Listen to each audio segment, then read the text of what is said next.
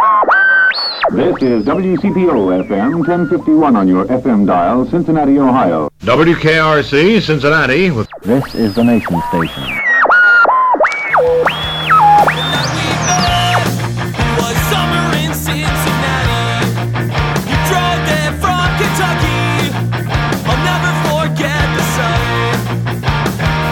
Hi again, everyone, and welcome to the Cincy Shirts Podcast. It's episode 204, and today it is the Best of 2021, Part 2. So we're going to hear some clips from some of our favorite episodes from the second half of the year, and we'll be getting to those in just a second. Right after I remind you that if you've been liking the podcast, please support it by PayPal or Venmo. Simply use podcast@cincyshirts.com and chip in whatever you feel is fair.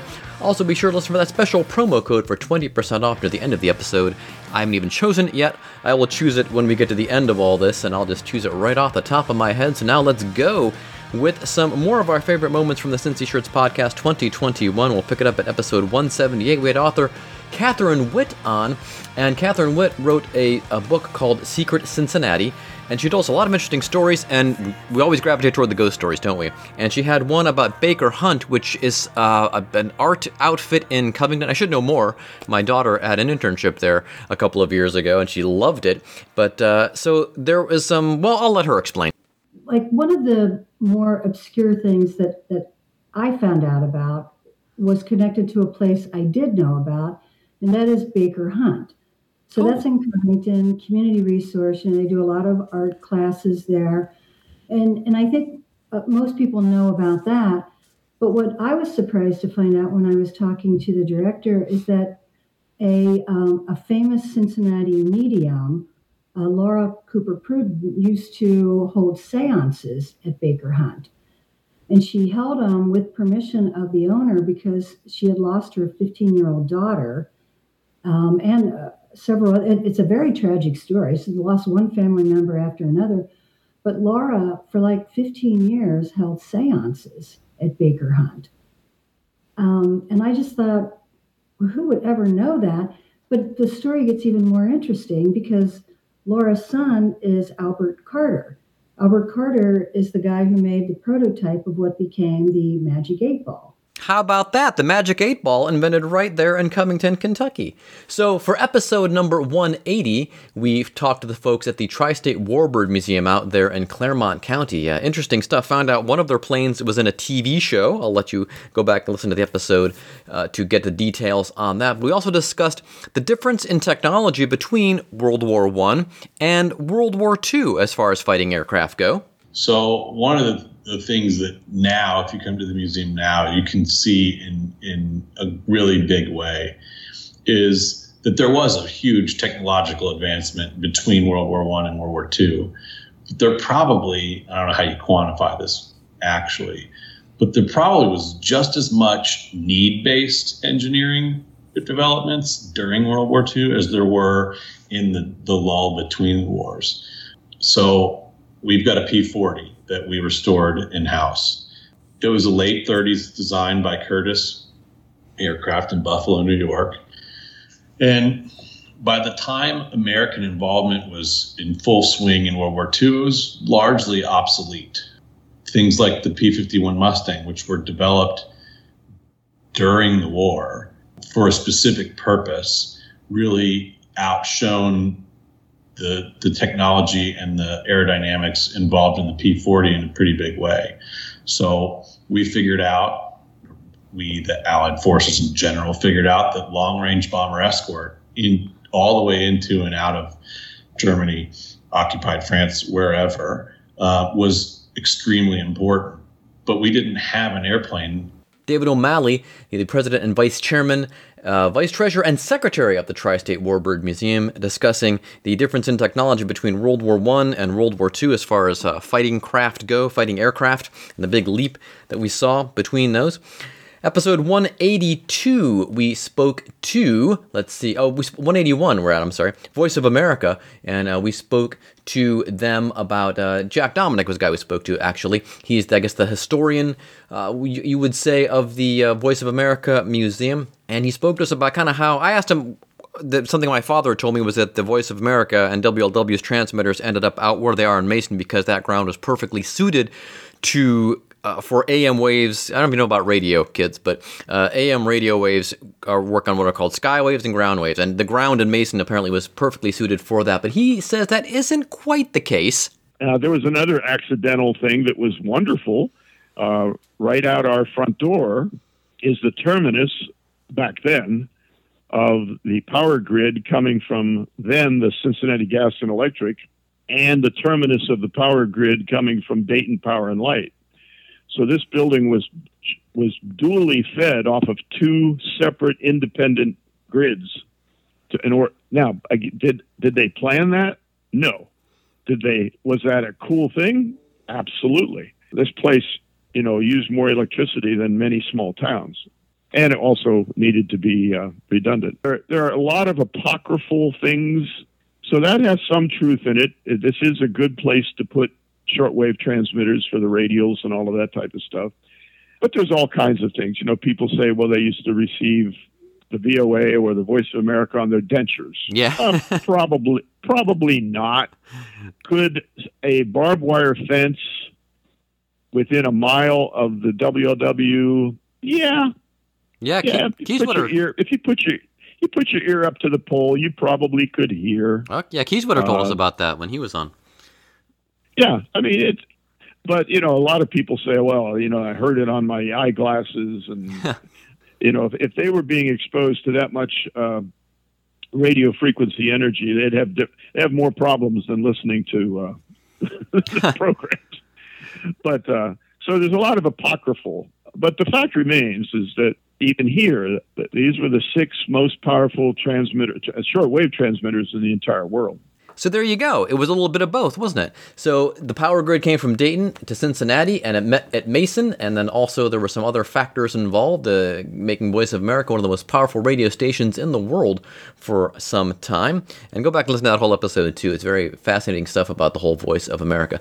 Now we get to Rick Pender. Rick in episode 182. Rick, a former colleague of mine at City Beat, he has also written several books about Cincinnati, but he's also written one, not really a book so much as more as an encyclopedia, a vast undertaking about one of his heroes, Stephen Sondheim.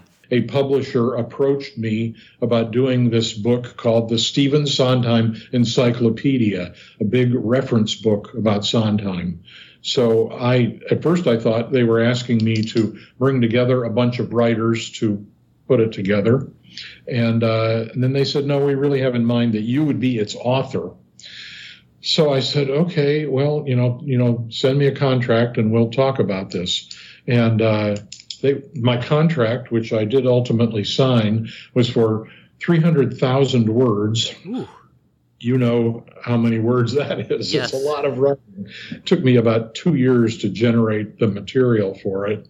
And I sent it off to the publisher in late 19.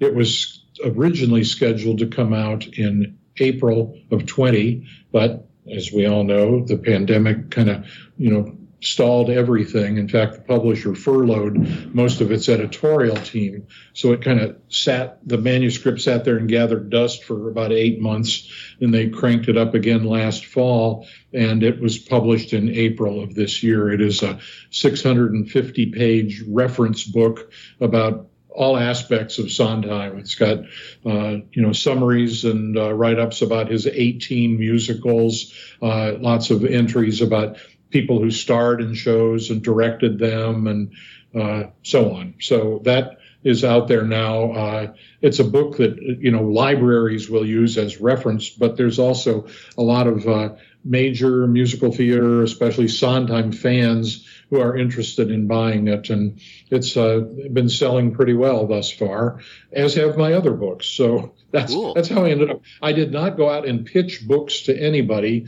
They just sort of came to me. Yeah, that's my dream, unusual. Man. That's my dream, but it always seems like a daunting task. So were you a Sondheim fan in particular, or was he like maybe in your top 5, 6? I'm trying to gauge where... He was probably always my favorite. Rick Penner talking about the Stephen Sondheim Encyclopedia. We just lost Stephen Sondheim a few months ago, and a hero of Rick's, and Rick has compiled the Sondheim Encyclopedia, so look for it wherever you get books, of course.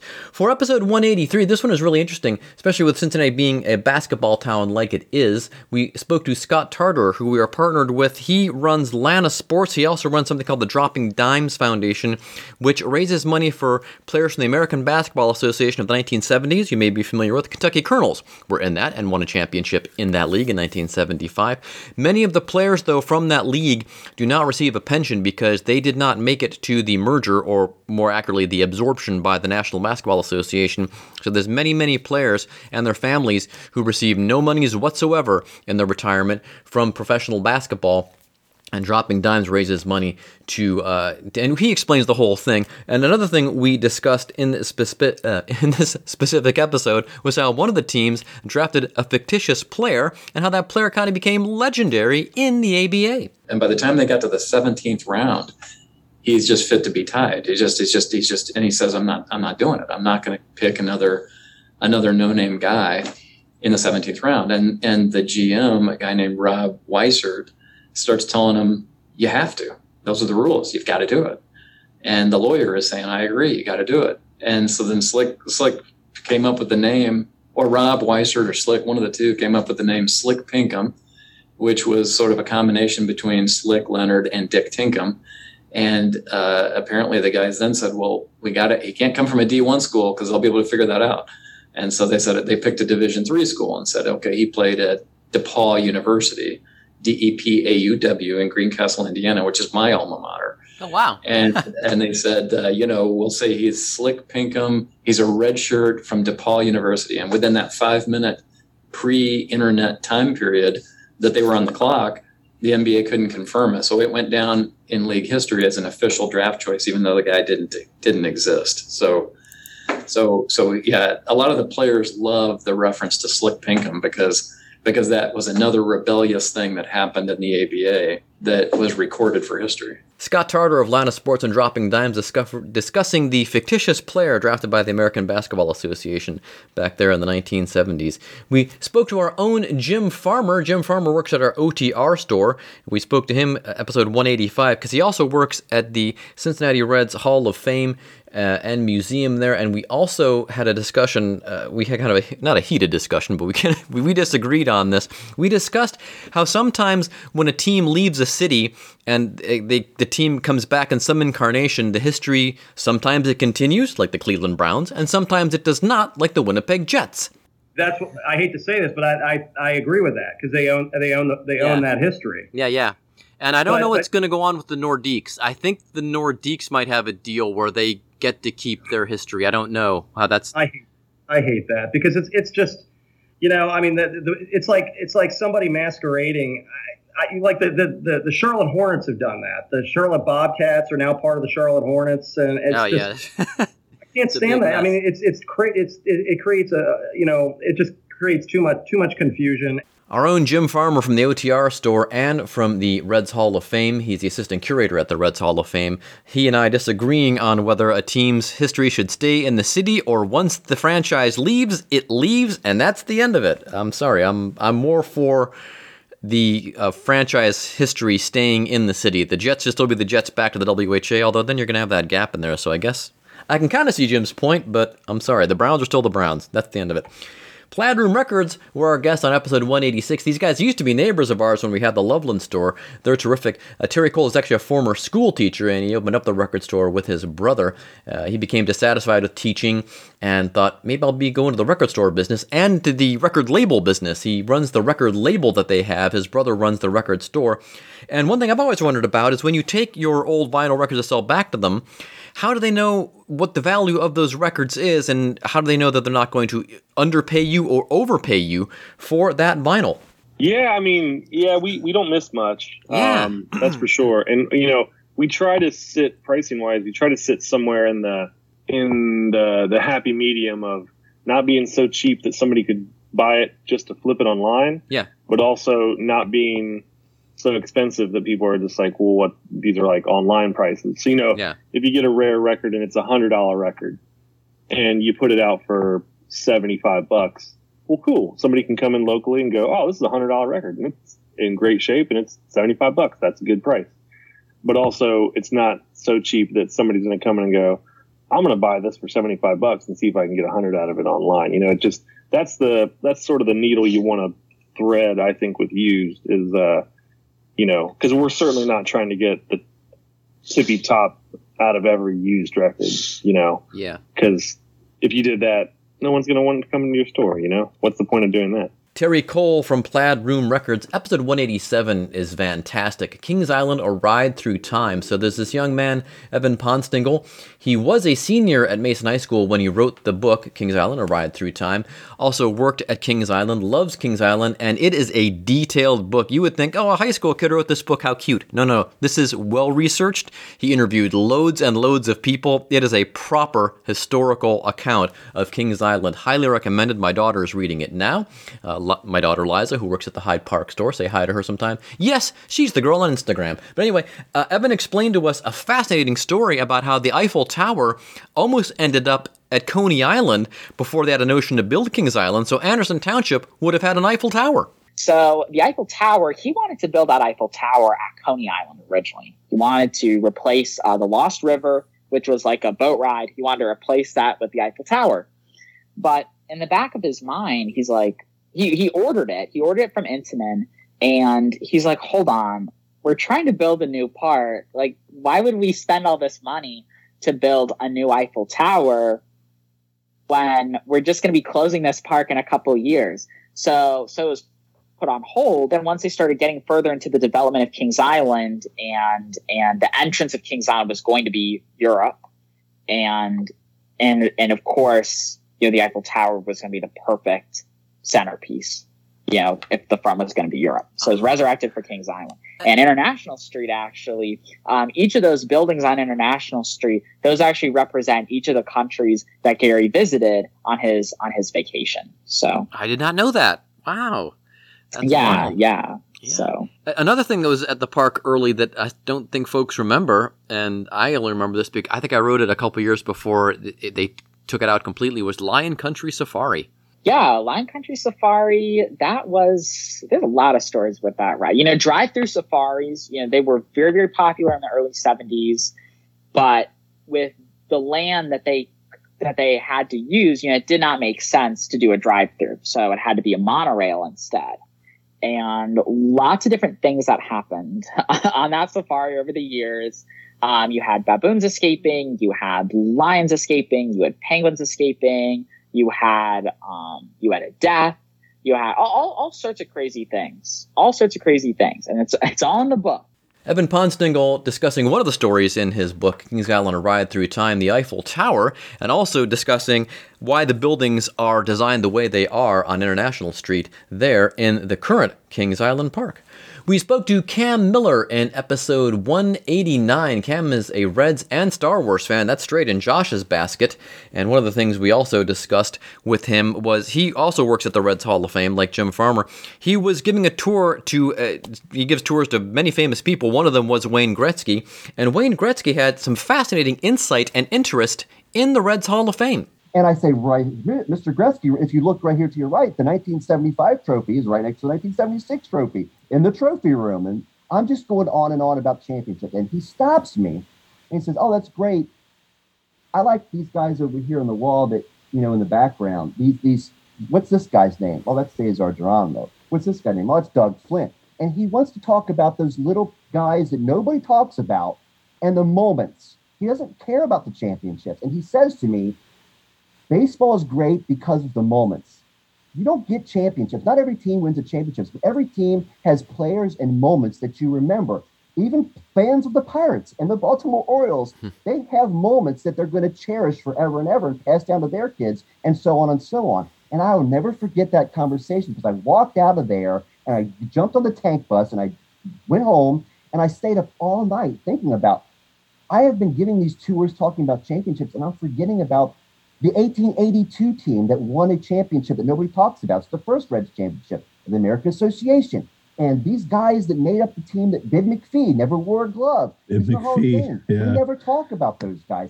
So I made a point after that Wayne Gretzky conversation to always talk about the other guys first. And yeah, there's a trophy. We've seen it a million times, and we know what it is. But there's guys in the Reds family that made about why we're the best franchise and the best tradition in baseball. This is why. Cam Miller discussing how he kind of got turned around on what to show folks at the Reds Hall of Fame when he showed them around the place, and maybe giving more attention to maybe the lesser known aspects of the team's history versus, the players we all know and love, your Pete Roses, your Johnny Benches, the World Series, the Big Red Machine, and all that sort of affair. Speaking of the Reds, episode 191, our old friend John Kieswetter usually comes to talk to us about the telly. But no, he talked to us about his new book about Joe Nuxhall. And of course, there was a book about Joe Nuxhall already. He'd written an autobiography with the help of, I believe it was not Greg Horde. Now I can't remember who it was. But one of the sportscasters in town wrote the autobiography with Joe Nuxhall. But John figured there was also room for his book because he had met Nuxie several times, and he had all these great stories that didn't necessarily wind up in the autobiography, were just great baseball stories. And so he wrote a book called The Old Left-Hander and Me, available anywhere you get books. And well, here is one of the stories that he remembered Nuxie telling him. The real genesis for this book was I grew up in Middletown, had worked for the Enquirer since I got out of college in 75. And in 86, my wife and I built a home up here in Fairfield where Joe lived. She was working for the Hamilton Journal at the time, or the Fairfield Echo, I forget which. And my neighbor said, hey, Joe Nuxhall's speaking to the KSC tonight. Let's go hear him. Because every January he would go to the Sacred Heart Church KSC and tell stories. And so we went over, and he just told these wonderful, hilarious stories about his playing days. He was just a great storyteller.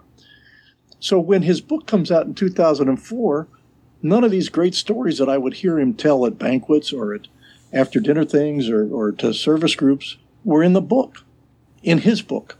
So I had some of them collected because when I would interview him, I'd say, hey, tell me about the time that you were playing in Wrigley and they had wet grass and the Cubs bunted on you 2 straight times and you fell on your butt and the guys got on base and you lost your temper. Or tell me about playing with Clue. Or tell me about what was it like, with Billy Martin, the Yankee manager who was fired 5 times, who actually played for the Reds in 1960 near the end of his career. Or tell me, and he told another great story about the time that Gaylord Perry was pitching for the Giants in Candlestick Park, Joe's last season in 66, and Maloney was pitching against Gaylord Perry. And Gaylord, of course, was throwing a spitter. It was breaking funny. And the Reds players were upset, and manager Dave Bristol was upset and went to Maloney and said, look, you throw a spitter too. Why don't you throw yours? And Maloney said, no, I don't want to do that. And he kept on bugging him. Finally, Maloney says, if he throws me a spitter, then I'll start throwing mine. John Kieswetter discussing his book, The Old Left-Hander and Me, for episode 192. We finally spoke to the folks in Norwood about the city of Norwood. You can check that episode out there. We'd been begging them for, almost a year.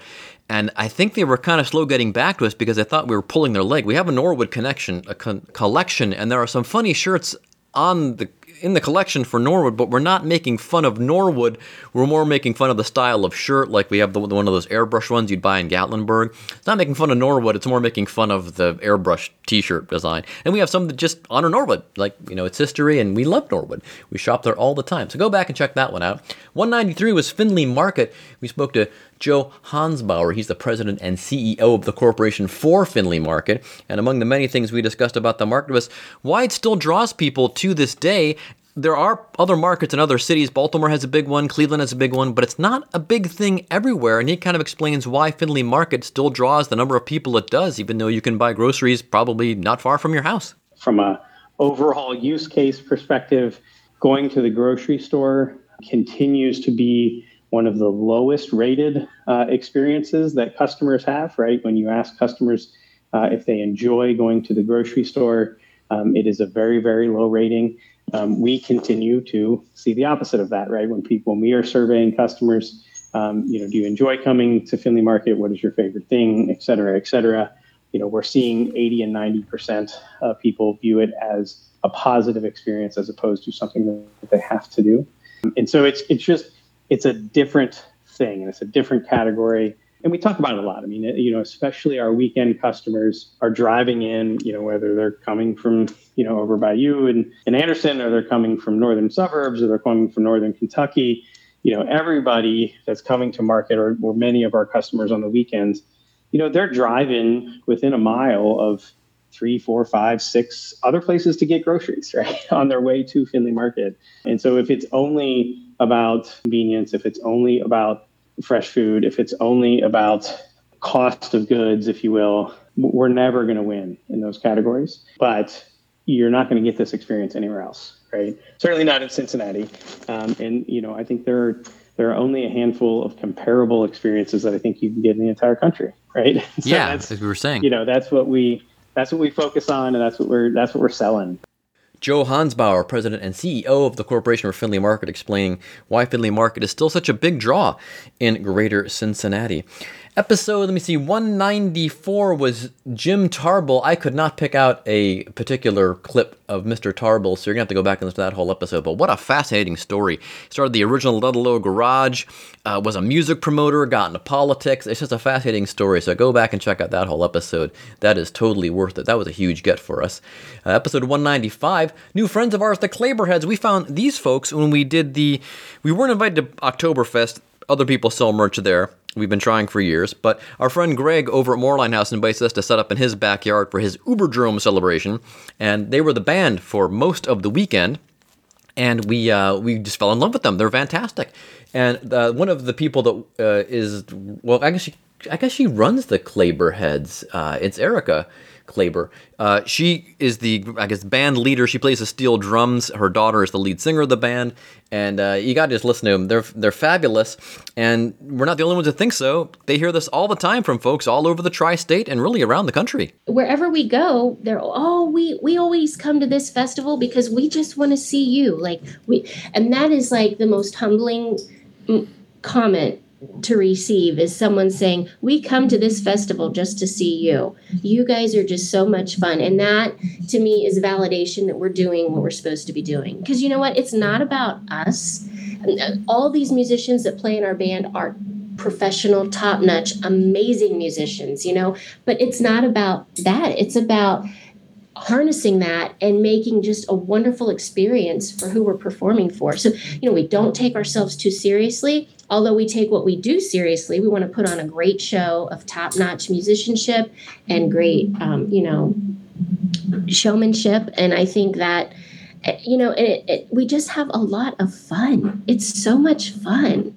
Erica Klaber of the Claberheads explaining how much love that they get, and rightly so. You probably won't have a chance to see them again, even though they play like non-polka and non-German music events. They mostly are active during Oktoberfest season, which starts as early as July, I believe, in some parts of the country, and then runs, of course, through October. So if you have a chance to catch the Claberheads next fall, do it. If you're deciding what Oktoberfest to go see and you see they're playing, go to that one. They're fantastic. All right. So Fun While It Lasted. I'm going to give you a little disclaimer here. Fun While It Lasted is a website that kind of chronicles defunct sports teams around the country. And the guy that runs that is a good friend of ours, and Andy Crossley is his name. He lives in Boston. We are partners of his, so in other words, on our sibling site, if someone goes to Fun While It Lasted and clicks on a link and goes over to Old School Shirts, our sibling site that he makes a couple of bucks. So it's a nice little system.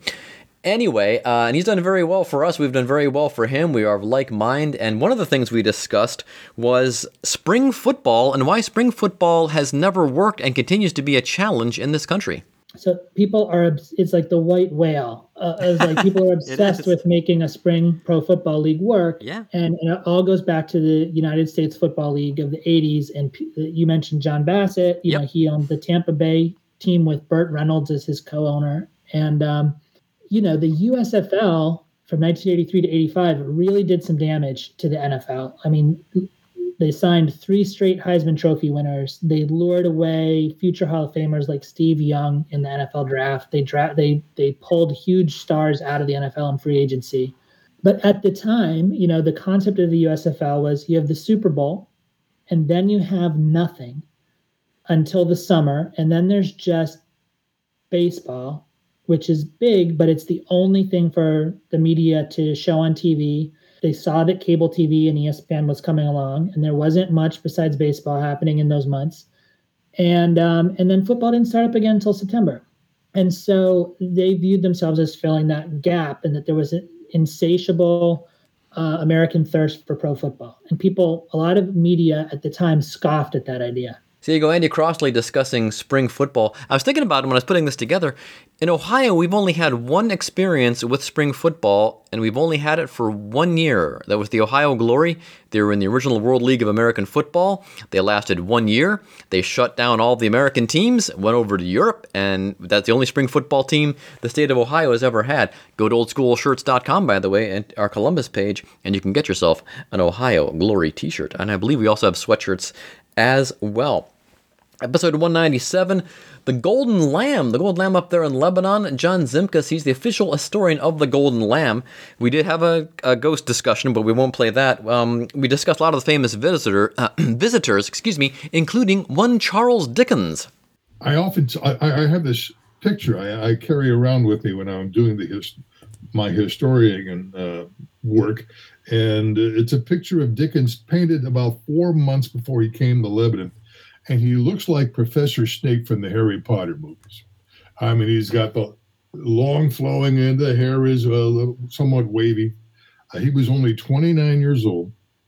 He had already written Oliver Twist and Nicholas Nickleby and the Pickwick Papers. A Christmas Carol was a year and a half away. And so he and his wife, her maid, and they hired a young man from Boston to be his secretary. And the four of them traveled for 5.5 months. And he kept notes, and he wrote a book called American Notes about his travels. And he loved Cincinnati. When he's coming down the Ohio River, he said it burst forth out of the forest like an Arabian night city. He called it thriving, animated, and cheerful. He goes on to St. Louis, comes back to Cincinnati, and on the 20th of April, they board a stagecoach at 8 o'clock in the morning, and they head north on what is now US 42 Reading Road. And he likes to sit in the driver's box. So he's sitting shotgun by today's standards. And he says the countryside reminded him of Kent where he grew up 5 to 10 years of age. And he says, being April, it is luxuriant and the promise of an abundant harvest. But then he goes on for a page and a half in his book, all about American carriage drivers, how they always chew tobacco and always spit and only speak in monosyllables. And he goes on and on. He's impressed with the coach. The road was a macadam road, crushed gravel. And he says specifically they're doing 6 miles to the hour.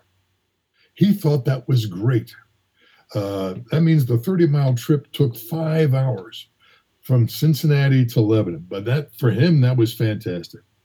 And they get to the Golden Lamb, and he writes, "We dined soon afterwards with the boarders of the house. And since the coffee and tea were bad and the water worse, I asked for brandy. But it was a temperance hotel, and spirits were not to be had for love or money." John Zimkus, the official historian of the Golden Lamb, discussing Charles Dickens' visit to Lebanon. Of course, 8 presidents have dined there. Some stayed overnight, and we discussed some of the presidents. I think we discussed all of the presidents, actually, that visited the Golden Lamb over the years. And a little bit about Lebanon as well. Lebanon is great. If you ever have a good go up on a Saturday or a Sunday, just knock around. A lot of shops up there. It's a great little town.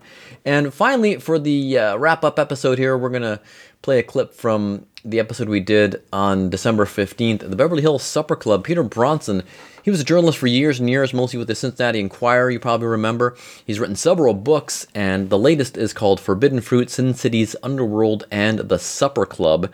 And we discussed the fire, of course, what led to it, but also a lot about the pre-story and what led up to it, including, and I kind of realized this, but I didn't really realize how much this was true, was how crazy a town Newport was and why that made it Cincinnati an attractive place for convention visitors. Peter explains. What they do as far as the Chamber of Commerce is concerned, they boosted their convention business by bringing people to Cincinnati because we had what? Newport.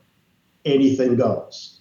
I mean, it was so wild that the cab drivers would actually post the names of brothels in the window of their cab. And they were on commission to take convention visitors to those specific brothels in northern Kentucky. And they would get a cut. So they would advertise the women, the prices, everything right there in their cabs while they picked up convention visitors in Cincinnati. And those are back in the days when convention visitors didn't bring their wives. They didn't bring their family. So many a convention visitor experienced all the wild nights and menu of attractions in northern Kentucky. So how about that? Cincinnati was also Sin City in a way, although the sin was across the river. We didn't want nothing to do with that. If you go across the river, knock yourself out. All right. And some people did get knocked out, as a matter of fact, as he also explained. There's a story about that. Anyway, so that's the best of 2021, kids. We are in discussions to kind of figure out what we're going to do with the podcast. If you've been enjoying the show, please email info@cincyshirts.com and tell us you're supporting the show, that you enjoy listening to it. We're thinking of maybe only doing these periodically when we get a really good guest, instead of trying to shoehorn somebody in that maybe isn't as interesting or as a good a guest as some of the other guests are. It's kind of hard because we've talked to most of the interesting people we think we could find on our Rolodexes between the three of us. So if you can, again, go to info@cincyshirts.com and kind of just give us your thoughts on the podcast. Like I said, we maybe do it once a month. We may just do it as we get them, and it's more like a blog post. It just turns up when we have something interesting. And there still are a few more folks we want to talk to, but we're not sure we can pump out another 52 of these in 2022. But again, your thoughts are always welcome there. In the meantime, I invite you to go back and go through those Cincy Shirts podcast archives. Like I said, there's over 200 episodes, and you can find a lot of great ones back there. I think they're all great. They're all interesting. Whenever I put these episodes together, these best of, I'm always surprised at all the great nuggets that I've forgotten about until I started digging through the episodes. Like, oh yeah, we talked about that, and that's a fascinating story.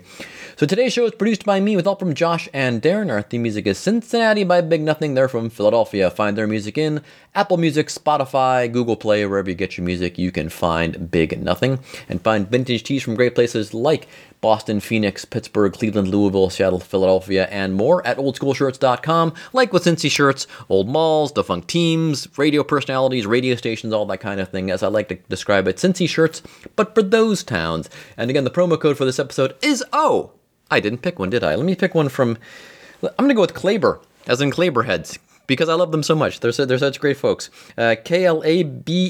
Klaber is going to be your coupon code for this episode. You're going to use that to take 20% off your entire CincyShirts.com or OldSchoolShirts.com order, or go into our stores and over the Rhine and Hyde Park and say, I'd like to use the podcast code Klaber, and they will gladly give you 20% off your order.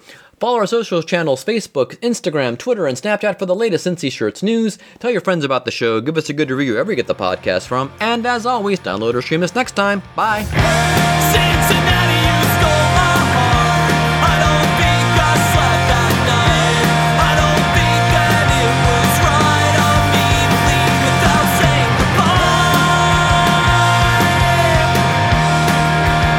I never said goodbye.